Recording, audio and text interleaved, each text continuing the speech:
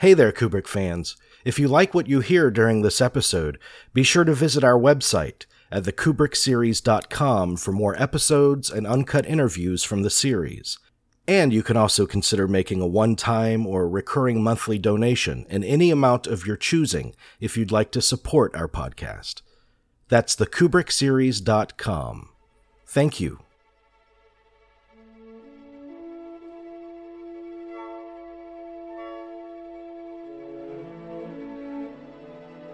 Thank you for tuning in to the Kubrick series Uncut. In this episode, we speak with Professor Robert Castle.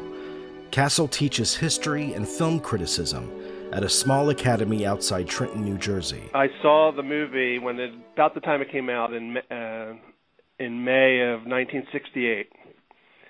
And I think I'd seen some Kubrick films before that, and I was at the time 16 years old. And I'd say 2001 sort of clasped itself to my life immediately, and basically the film has sort of followed me, or I followed it for the next 42 years. And I would say at a certain point I wasn't a cinephile by any means, though I like film. It wasn't until the 1980s that I began to take it seriously, and I began to study the Kubrick films especially.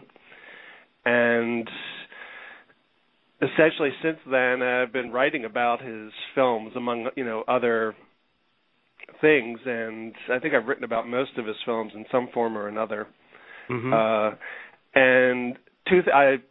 people ask me I really don't believe in a favorite movie or top 10 lists or anything like that, but I think objectively 2001 probably has more effect on my life in terms of a work of art than any other.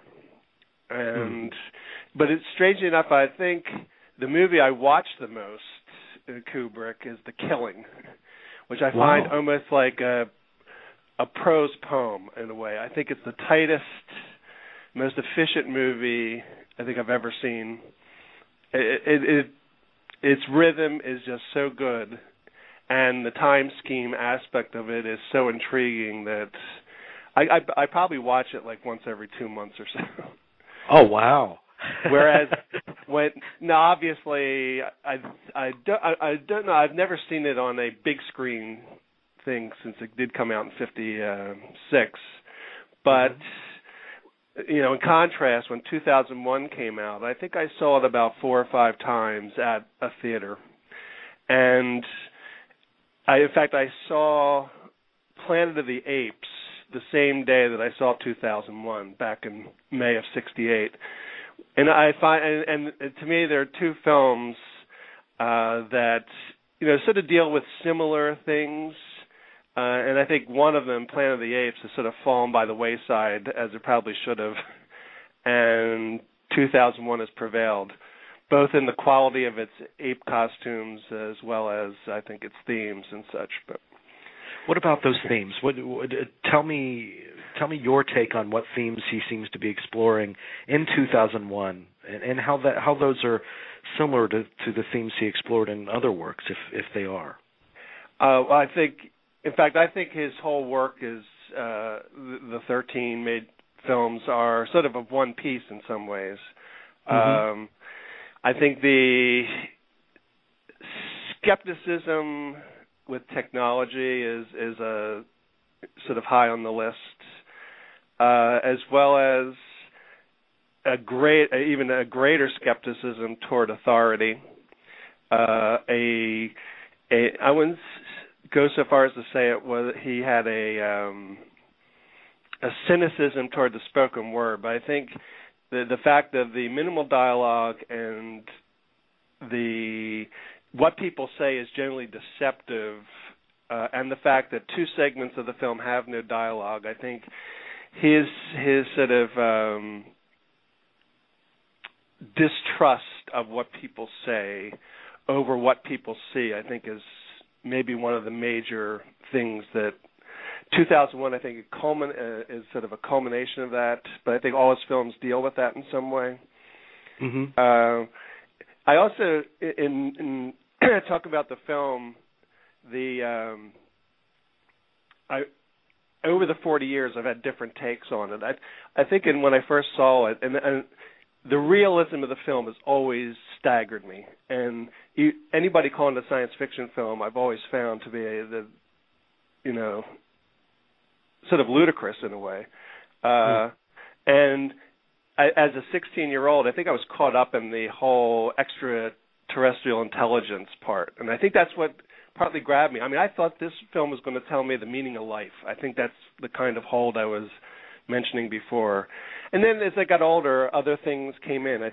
One book that really, I think, did a lot to sort of mature my view of the film was a book by Jerome Egel called The Making of 2001, which came out, I think, that did a lot to sort of organize my thoughts about it and see what other people thought. And I think I moved away from my sort of say a juvenile view to a slightly more mature view. Then I think I fixed on the technological aspect, especially HAL, and why HAL cracks, so to speak. And then I think it moved on to, I would say, a more philosophical approach. I think fairly early on I saw the film and Kubrick's work, or especially this work, being a sort of exemplifying the philosophy of Friedrich Nietzsche, especially Thus Spoke Zarathustra, with the sort of coda for the movie being the work by Richard Strauss, Also Spoke Zarathustra, that sort of was a opening. And I think since then it's even moved on further, and it gets to, I think, one of the major themes, and this is sort of what I'm dwelling on now in my writing about him, is the theme of violence. I think if you look at almost every film, I think his films deal with why human beings have such violent relationships, why it's either so important, necessary, inevitable. And I think from Fear and Desire, and even maybe Day of the Fight onward, I think his work is sort of keeps on coming back to that. And I've recently been reading a guy, René Girard, whose one of his most famous books is called The Violence and the Sacred. And I find a lot of his themes are sort of dramatized in Kubrick's work, especially an idea called mimetic violence, which I think Kubrick's use of doubles throughout the film, his films, are consistent. 2001, for instance, I think you have doubles all over the place. But the one I like to focus on, I think, is the Dave Bowman and Hal, especially the fact that Dave has to kill Hal. I think it's the most moving scene in the film for a film that's not exactly, I think a tearjerker, you might say, but but I think it's compelling, and the film takes a really dramatic turn at that point in terms of leaving the realism in a way when he terminates Hal. It's like he's leaving behind a theme. This is a sort of a Nietzschean, I think, view, going on to a new type of human being. That's where I see the Nietzschean connection. But do you see what do you see his relationship in general, or what he's saying about technology in 2001? On the one hand, since the film itself is so technologically I think superb, and actually I think Kubrick embraces it in a way, and this gets to another one of his themes. I think there's this, dwelling a self-critique of his own view. He's like Kubrick as a director wants to sort of nail down everything. He wants to know everything. He wants to have every aspect of his film under his control in terms of themes, in terms of what goes in it. At the same time, his films critique that type of outlook, which I believe is the outlook of a technological society. Johnny Clay, for instance, he starts it off early in his films. Johnny Clay is a sort of double for Kubrick. in terms of trying to control an operation, a bank heist. And I see Johnny Clay's bank heist to be a sort of parallel to Kubrick making a movie. And I think 2001, to a great extent, is as self-conscious a movie as there ever was. So on the one hand, Kubrick's, I think, attracted to this and really went to great lengths to, I think, glory in it. And I think some of the use of the music exemplifies this, the sort of poetic, almost visual poetics of the spacecraft going toward the space station to the themes of the Blue Danube. Yeah. So on the one hand, there's a romance there with it. On the other hand, you have a killer computer, which I guess is the closest you're going to. I think that's maybe the science fiction part. But the fact is that Hal is the most sympathetic character in the movie, and I think one of the I just wrote down, like, what are the major questions that this film sort of leaves people, and I came up with pretty much three. What is the monolith? Why does Hal kill everybody? And why does he crack? What causes it? And what's the meaning of sort of the last segment of the movie, the Stargate, the Room, and the Star Child? I've read a lot about speculations of why Hal cracked, and ultimately none are satisfying, because I think there's a lot about the film which I compare it to a film like Rashomon, where I think you get into a trap by trying to figure out the movie, so to speak. I think you have to sort of embrace the movie's own terms, and I think this is what Kubrick was about in his movies, and that's why I think, especially starting with 2001, there begins a divide between the critics of Kubrick's work. People who loved his previous work suddenly sort of drift away, not all of them, but many major ones, because I think they refuse to sort of go inside the movies. They're repelled by what they consider the formalities, and I think it's somewhat frustrating to read reviews of the movies. And the other thing is, I think Kubrick's always ahead of the critics. As it turns out, some of the movies like Barry Lyndon and Shining, which did not get embraced when they first came out critically, are sort of seen as masterpieces, and sort of, especially The Shining, which I think was,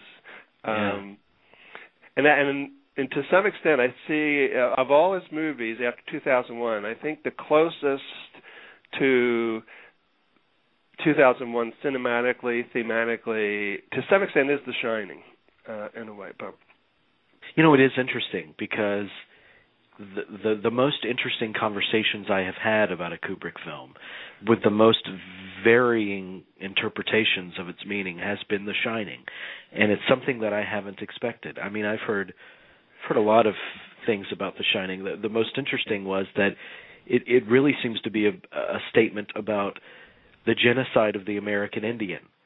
Right. And at first you hear that and you kind of laugh, and I thought, well, explain that. And it's there, and actually, it fits into that preoccupation with violence as well that Kubrick explored in his work. The violence, and this is the other consistency. You can go through all his films where there's a special war type sequence, and either you do not see the enemy, or the enemy, like in Fear and Desire, are played by the same actors, or two of the actors play the same role, or play, I think, the enemy, and two of them are on the other side. They end up killing them. So, and what you get in a lot of Kubrick films is what they call friendly fire, friendly kill, like in Doctor Strangelove, they're killing their own men, and it's actually discussed to some. Somebody says, we're going to be killing our own boys. And you see this in Full Metal Jacket. The only enemy you see close up is a woman who looks somewhat, at least in a couple frames, like Wendy, at least in the sort of gauntness and black hair and such. But going back to what you said about The Shining, and the thing I find similar is the open ending. Like, what do we make of the fact that Jack is on the wall in 1921? It's, I mean, I've read a ton of stuff about it, and I'll tell you, there's no consensus. Just like there's no consensus about the end of 2001. And I mean, it's a way you sort of have to figure out what it means in the context of the film, which I think means sort of accepting, like, how I think the Kubrick arc, if you will. That's why I have more faith in Kubrick than I do in most of his critics, both good, people positive and negative. I think he's one of these few artists and few even thinkers who I think is ahead of the curve, and I think this is true of, and beyond, film. But I think he's one of the few directors. I think he's like Hitchcock in that sense. I think he's a lot like Fritz Lang and the Coen brothers. I've written several articles dealing with the Coen brothers and Kubrick, and I find their career and the reaction to their films to be similar at times. And plus, I think they do not hide the fact that they are absolutely on a Kubrick track in terms of associating their films with Kubrick films. There's always keys to it or allusions. Some are more blatant than others, and that goes to, I think, ultimately the impact Kubrick has had on cinema, which I think is, fairly as strong as anybody else. Right. And I think the Coen brothers are not slavish toward Kubrick like De Palma is to Hitchcock. I think they're actually, in some ways, I would go so far as to say they're interpreting. They're trying to play out what Kubrick means to them, and I don't think they're replicating him. Right. I think they have to deal with the master in a way, and that's and I think that's not the worst thing. I know there's certain writers that I feel the same way about, that I deal with their work when I write my own work. I mean, in some ways, and sometimes it's overt and sometimes it's not. But there's certain writers I just that got to deal with. And there's Kubrick is an artist whose work you do have to grapple with. There's an ambiguity, obviously, that runs through his work, and I'm not out to. I like it that so much of his films remain a mystery to me, because it almost feels like if I have figured out everything in 2001, I could say, okay, well, that's great, got that out of the way. What's next? There's a reason why these films last as long as they have, and and because they constantly reveal themselves to you, reveal new truths to you every time you watch them. Yeah, I think I find this out, and when I teach high school, and I have a film course, so I show the films to girls that are like 16 and 17. It's all girls' school, and 2001 is one of the toughest ones to show, because they do not. Their pace of life is not the 2001 pace, and I think. But it's amazing how the films. I think the film has reached icon status and sort of permanent status. But I think it's interesting to see how new generations see that film. I mean, they see. I mean, Clockwork Orange is more accessible in a way. Even though they don't know what the heck's going on. Not that I show, but I know certain even college people who watch it don't know what the hell's going on or what this movie's about. It's maybe that's how people felt back in 71 when it came out. The Shining tends to be the most popular. They want to see it. They sort of know about it. I tend to talk about it a lot in my classes. I think it's a movie, and I think critics sometimes lose sight of this. Most of the people I know who either saw it back in 1980 or see it today are scared about what's going on, like in just the surface content. Just like I was involved in knowing whether aliens influenced, human intelligence. Likewise, the contemporary viewer is still scared by The Shining. I don't find many critics who really acknowledge that. They tend to dismiss it as, again, too formalist. Mm-hmm. But it's an unnerving film, and you had mentioned before about the violent aspect. I mean, it is about a guy who's going to kill his family. Something, and in terms of American critique, I think that's you read about it every day, fathers killing their families, and occasionally a mother, but it's usually father violence. And I think he's tapping into something pretty primal in the American psyche in this movie, and that's something I've been fixated on, I think, as long as I've been watching the movie. Yeah, go ahead. No, well, continuing on that track about Kubrick and his relationship to violence, starting with 2001. I mean, the monolith, whatever you interpret it to be, if it is a device to share knowledge or wisdom, to impart that on whoever encounters it, the primates use that knowledge, and they discover their first weapon, and they kill with it, and then it ignores a few million years of evolution, and it cuts to an armed satellite in space. I find give me your thoughts there. In terms of the ape violence, I mean, what Kubrick does in that movie is combine actually two things, and this is another thing that occurs in this film, what they call the inspired moment. And that inspired moment could be somebody speaking to somebody, and Barry Lyndon's trying to insult someone, and somebody's feeding him lines, but he changes the lines to be making even more poignant. I think this is before he has a violent boxing match, in fact, with the sergeant, and when he's in the British Army. Or when Slim Pickens, he's inspired to fix the bombs. He has to work on his own. Now, the end result of that inspiration is going to be annihilation of the human race.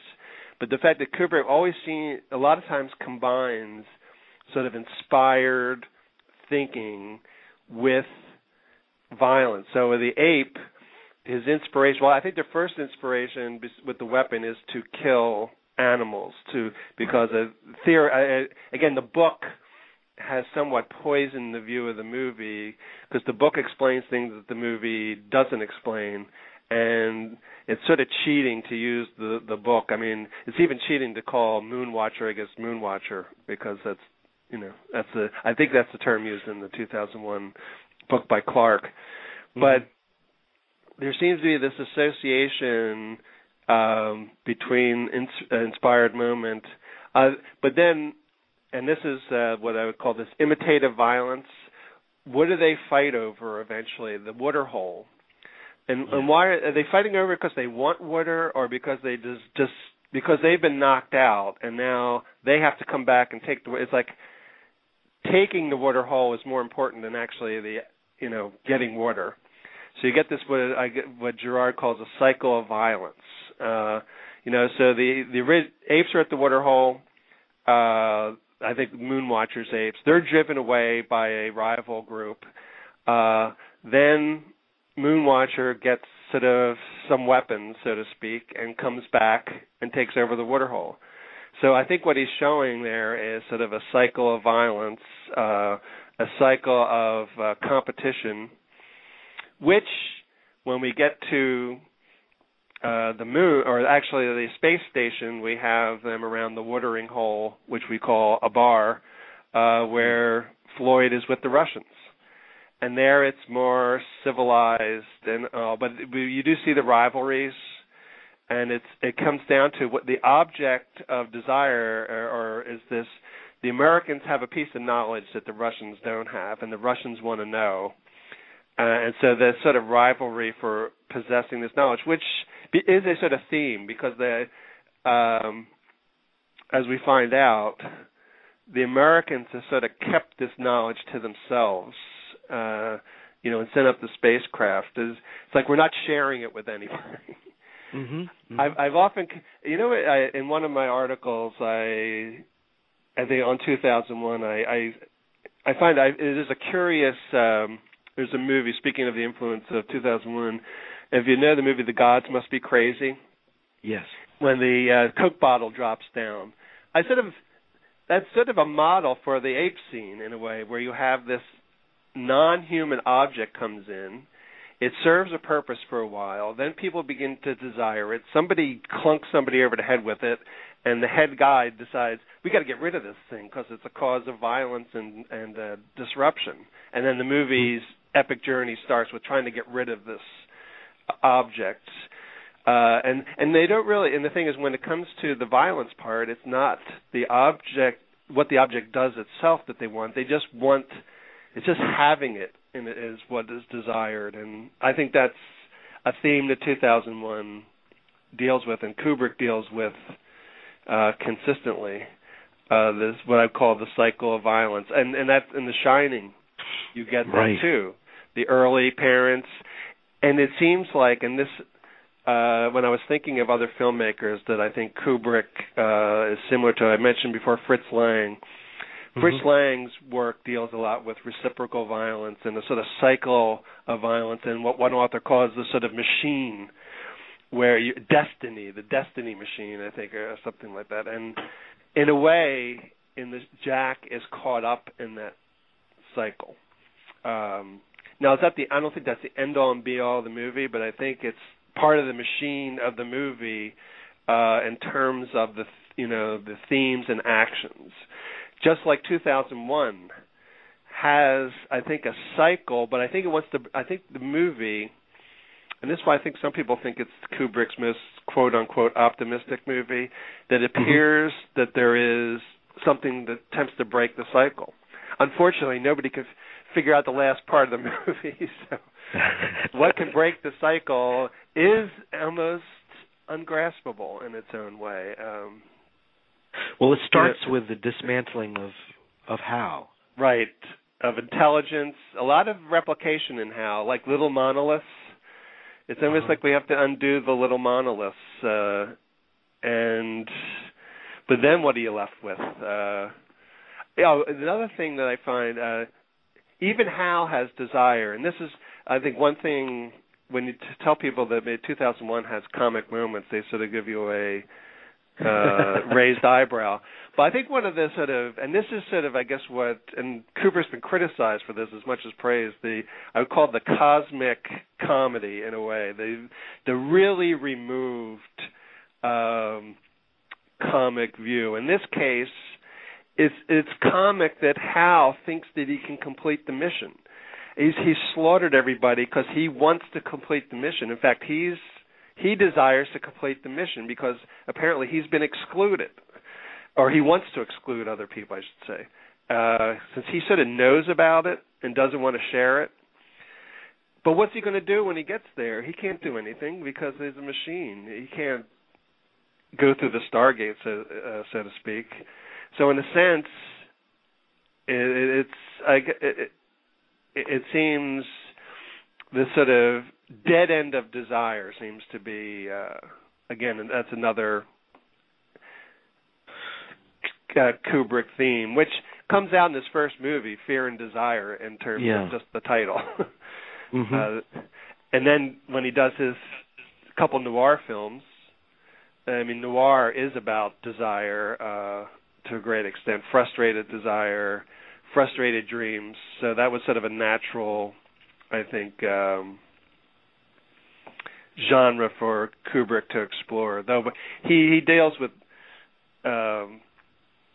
film noir at the sort of end of the cycle. I think at the point where film noir is actually named film noir in 1955, or called such by Robert Aldrich, I think it was. But Mm. You know, I've also heard it said that his films are so kind of self-contained, where a lot of films that you can watch, the film ends, you can imagine a life beyond for those characters. In Kubrick's films, when they end, you could imagine it just starting up right where the film started, it repeating itself. That whole process, like in 2001, like in Clockwork Orange, right? Like The Shining. And what interests me, because you said that passing on the violence as it's expressed in The Shining, do you find that the ending of The Shining as it is now is strangely hopeful because Danny does escape that violence? Except if you look at it as he does kill his father. Speaking of inspiration, he's inspired to go back on his footsteps in order to trap the father. So in some ways, he has to live with the guilt that he's responsible for his father's death, regardless, I think, of whether you are justified, that is, to save your own life, defend yourself. There's, and I'm not sure if Kubrick's going to allow that much hope. Well, but he's destroying that object of violence. But that gets to, I think, one of the major themes of The Shining is the violence part of an individual or part of the environment. Right. Because when you talked about the Annihilation Indians, is the Overlook Hotel America? I mean, are we a culture? I think it would be. I don't think Kubrick believed. Oh well, we're or believed it in this sense that he didn't say, "Oh, America's a violent culture," and like we're the only one. I think he could see that human beings are like this. That now, I mean, he is an American. I think America is a prominent theme in a lot of his work. Especially like Lolita and Strangelove and The Shining, Full Metal Jacket and Eyes Wide Shut, I think are possibly his quintessential American movies. Mm-hmm. Part of the Clockwork takes place in England, so that sort of precludes it in a way, only by, I think you make associations. 2001 deals with America, but I think in a remoter sense. But, I mean, I think he's dealing with what he knows. And I think that's also an element of his movies, that you talked about the self-contained aspect. Well, I think he's saying, well, deal with the movie. I mean, you had that problematic thing of the sequel to 2001. I think I saw one of your guests was going to be the director. Peter Hyams. Hyams.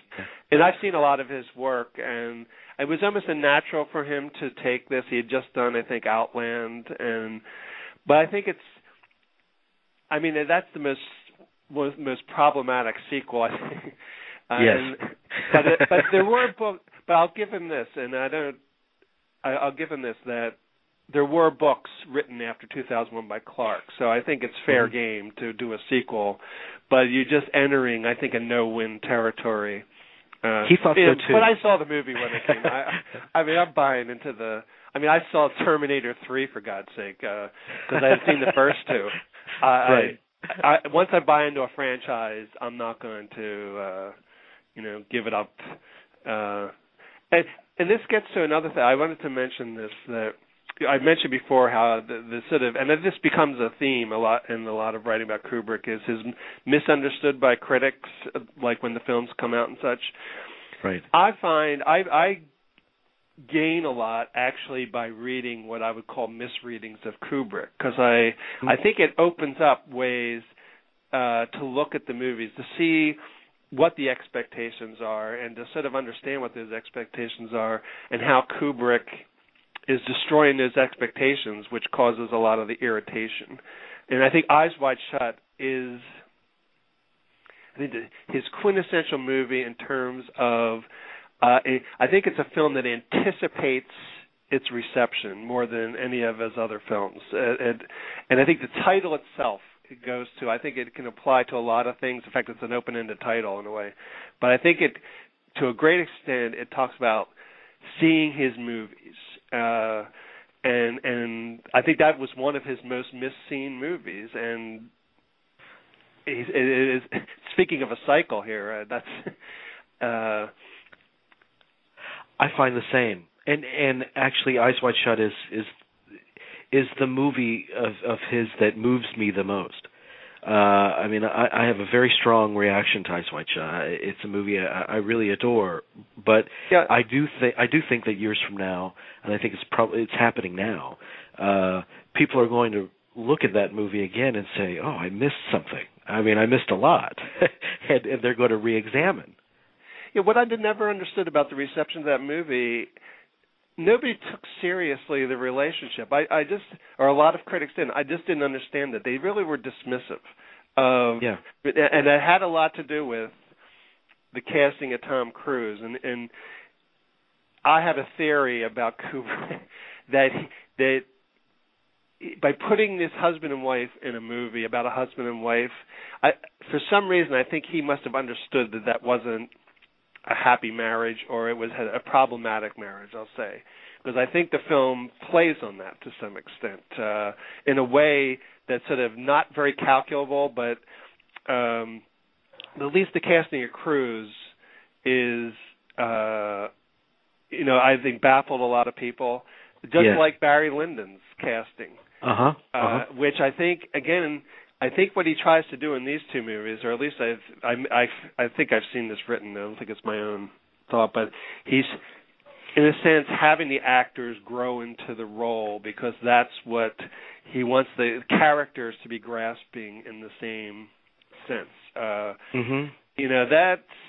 is risky, and that goes to another aspect of his career. I think his films are always risky. They defy the genres that they're in, and that's, another. He's a director who takes specific genres, it seems, for each of his movies, and uses that expectation of the genre to sort of, as a foil. Yeah. And that's really, I think, starts with The Killing. I think. Since I think Killer's Kiss is just a little too creaky, a little less, I don't know, doesn't have as much weight on it in its making. I think the fact that it was independently made. And once he had about $500,000 to work with, I think he could start doing his thing. Though it's funny, Killer's Kiss does have what they call the Kubrick corridor sequence in A Dream, which prefigures the Stargate. I mean, it's amazing. That's why it's amazing. Just like, and I mentioned the use of doubles, which you find throughout his movies. In one of the, when I saw Day of the Fight, I think when that first came out on video, I was like floored by the fact that he has this boxer, and the boxer lives with a twin. They actually share the same bed. I mean, it's like, now this is, I think, 51 or 52. I mean, before he's made Fear and Desire. So, in a way, Kubrick seems like a self-contained filmmaker. A lot of these things are already germinating when he's 21, 22, 23 years old. Maybe that's the advantage of being, I guess, an autodidact, that he was not a great student, that essentially, I guess you'd say, he learned everything from experience to some extent, or a lot of things. Though he did read, 200 books, I think, for his Napoleon project or something. Yeah. So, I mean, but that self contained aspect, is there in a lot of elements of his films, and like you said, there's something.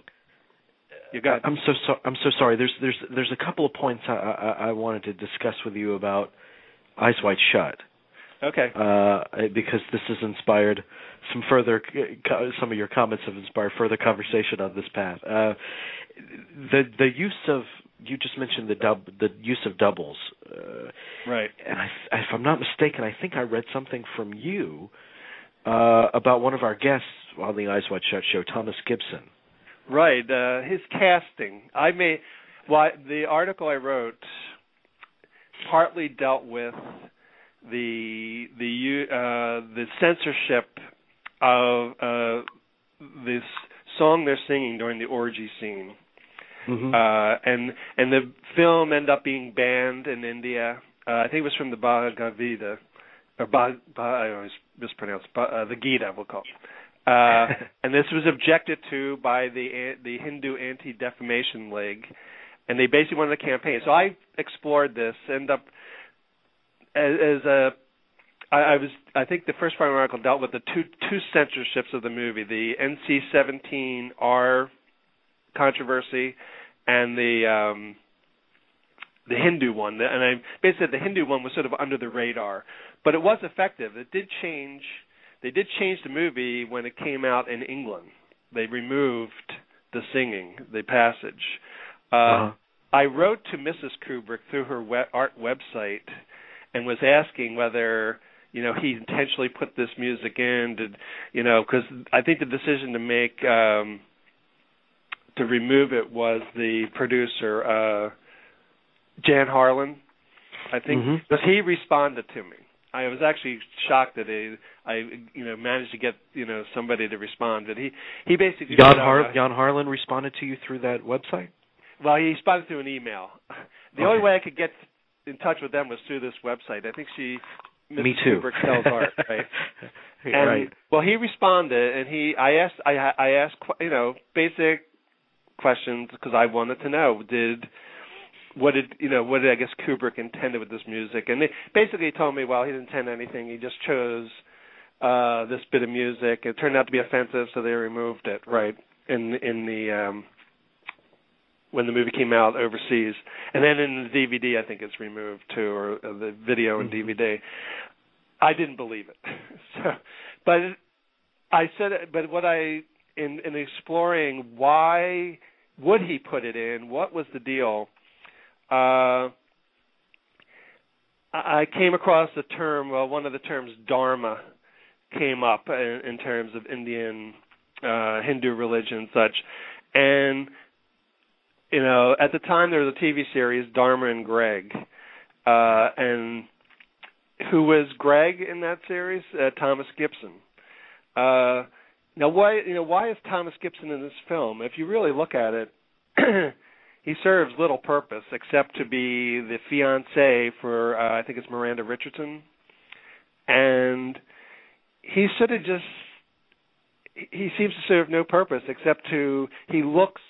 Excuse me, a little bit like Tom Cruise, and a very, dark hair, probably taller, but so that's how I'm not sure how much I can explain why the double, or I forget why, but I just, I think it was a sort of connective tissue to this, why the Gita was in there, and I think I associate it with an episode in the Gita where the person of interest in there is in the midst of a battle, but is sort of divorced from the battle, a lot like Cruise in the midst of this orgy, but the focus is more on him and his individual, I guess, moral register, if you will. And that's where I sort of created. So I think the double I didn't see as like a major thing, but as a sort of conduit to this, I guess if you want to call it the Indian or Hindu interpretation. I think I was just asking, why is it here? I think that's, just like you have to ask, well, why is he using Also Sprach Zarathustra? Fortunately, it's a little more obvious for 2001 than this is for the Eyes Wide Shut. But what a mysterious movie! It's incredibly mysterious, that Eyes Wide Shut. Well, and that's the thing. I was looking for any way, any different ways to find the way in. And the other aspect of the double.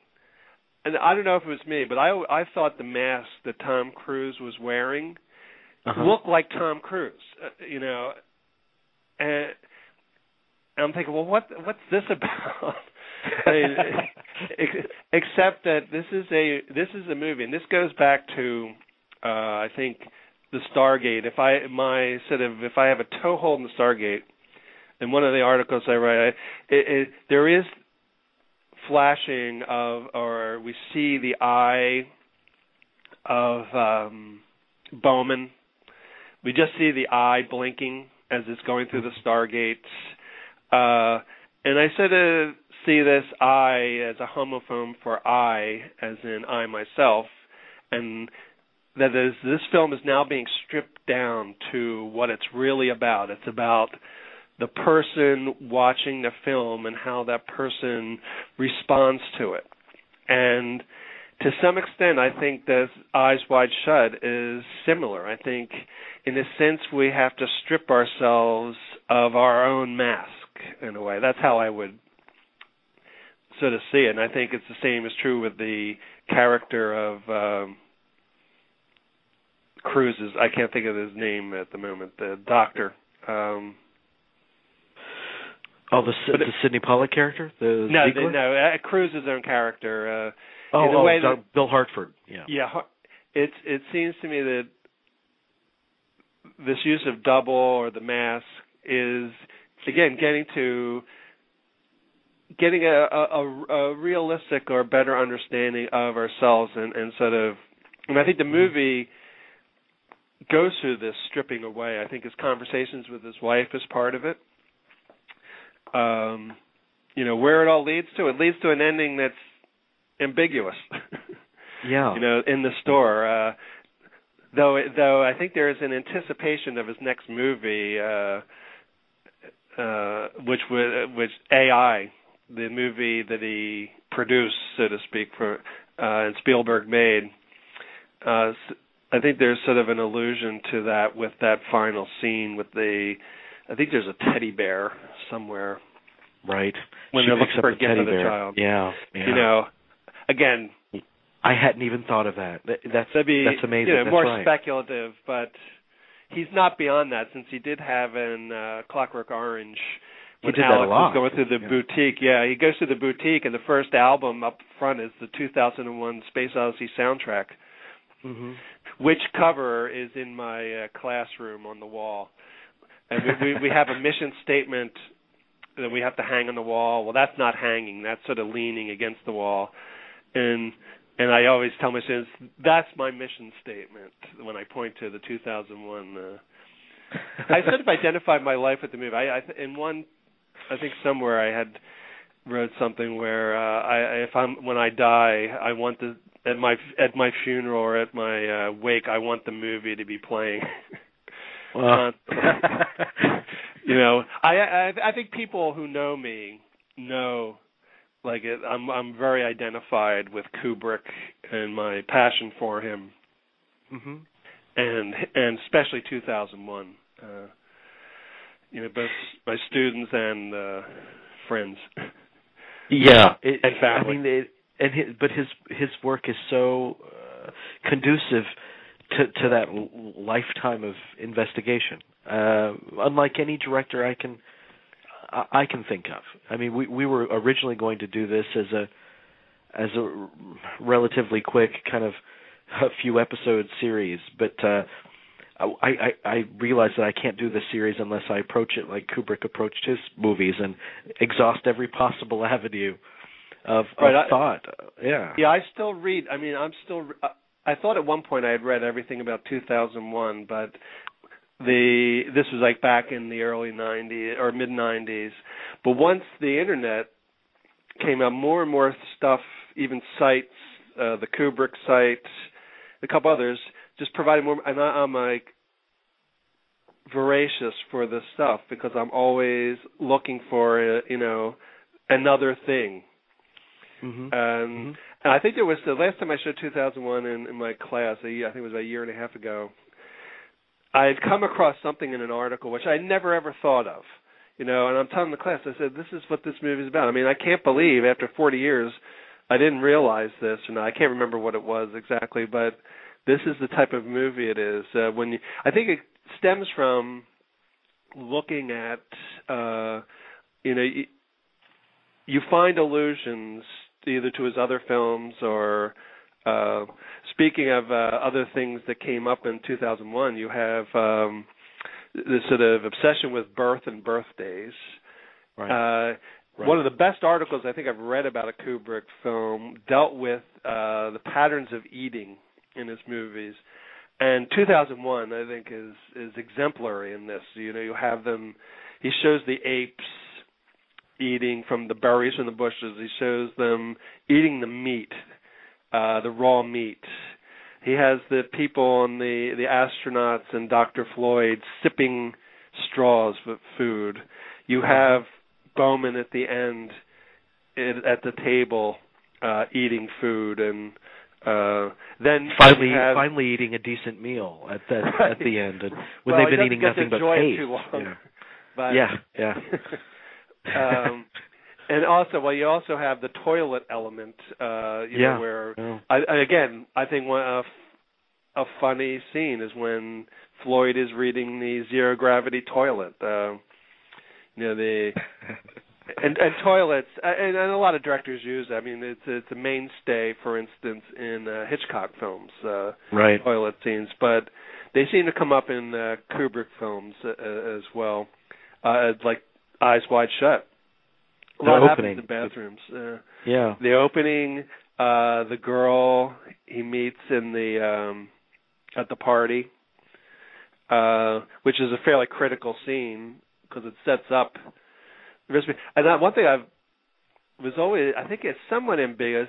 You know, is it the same? I guess he assumes it's the same girl that he revives dies later, but there seems to be some ambiguity about that, either in his own mind,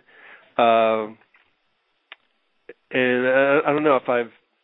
No, there is ambiguity about it, but the actress that actually played Mandy, when we talked to her, she said, I was also the same actress that played the person that saves him at the party. And is she the one who dies?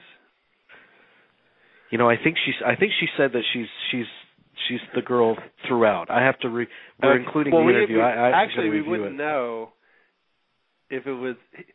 He's making the assumptions. Like, I guess I'll have to go and look at this. But I would just point out, just having watched the movie over, several times, that I was always unclear. Like, is this the same one? Does he know it's the same one?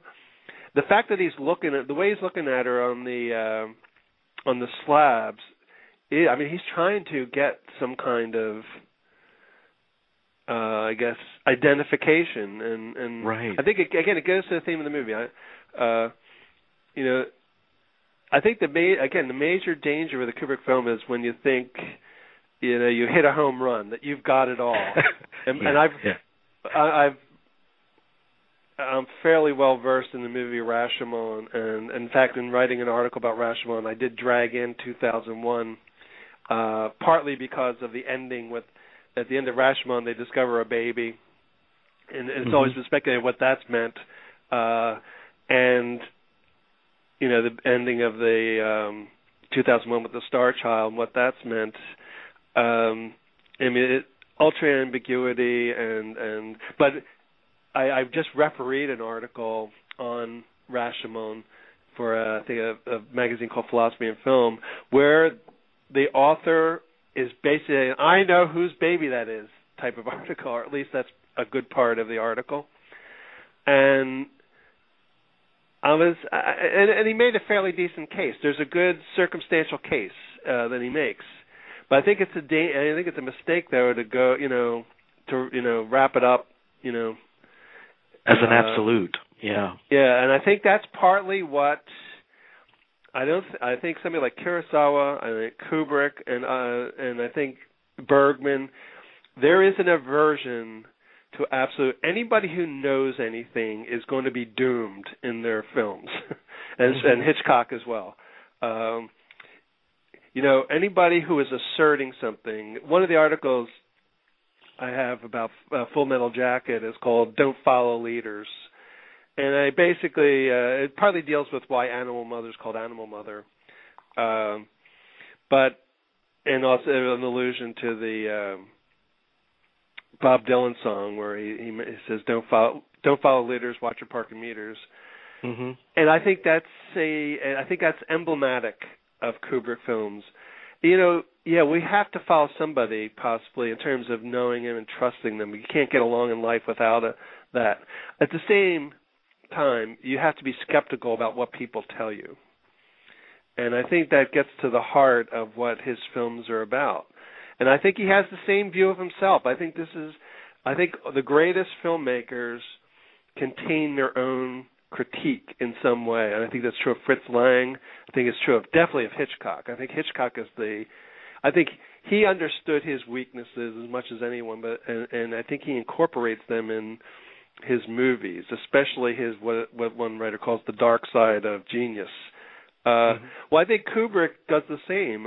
I mentioned earlier his fascination with technology, at the same time the problems. It's problematic. Why is it problematic? Because you're basically controlling how people respond to things, and I think that's what he's trying to undermine in his artistic mission. Clockwork Orange too. That same message. I think that's the most overt. Yeah. In terms of themes, coming to the surface, the manipulation of how people should act. I mean, that's you can see why the book attracted him. It fits, I think, so securely in his worldview, I guess you would call it.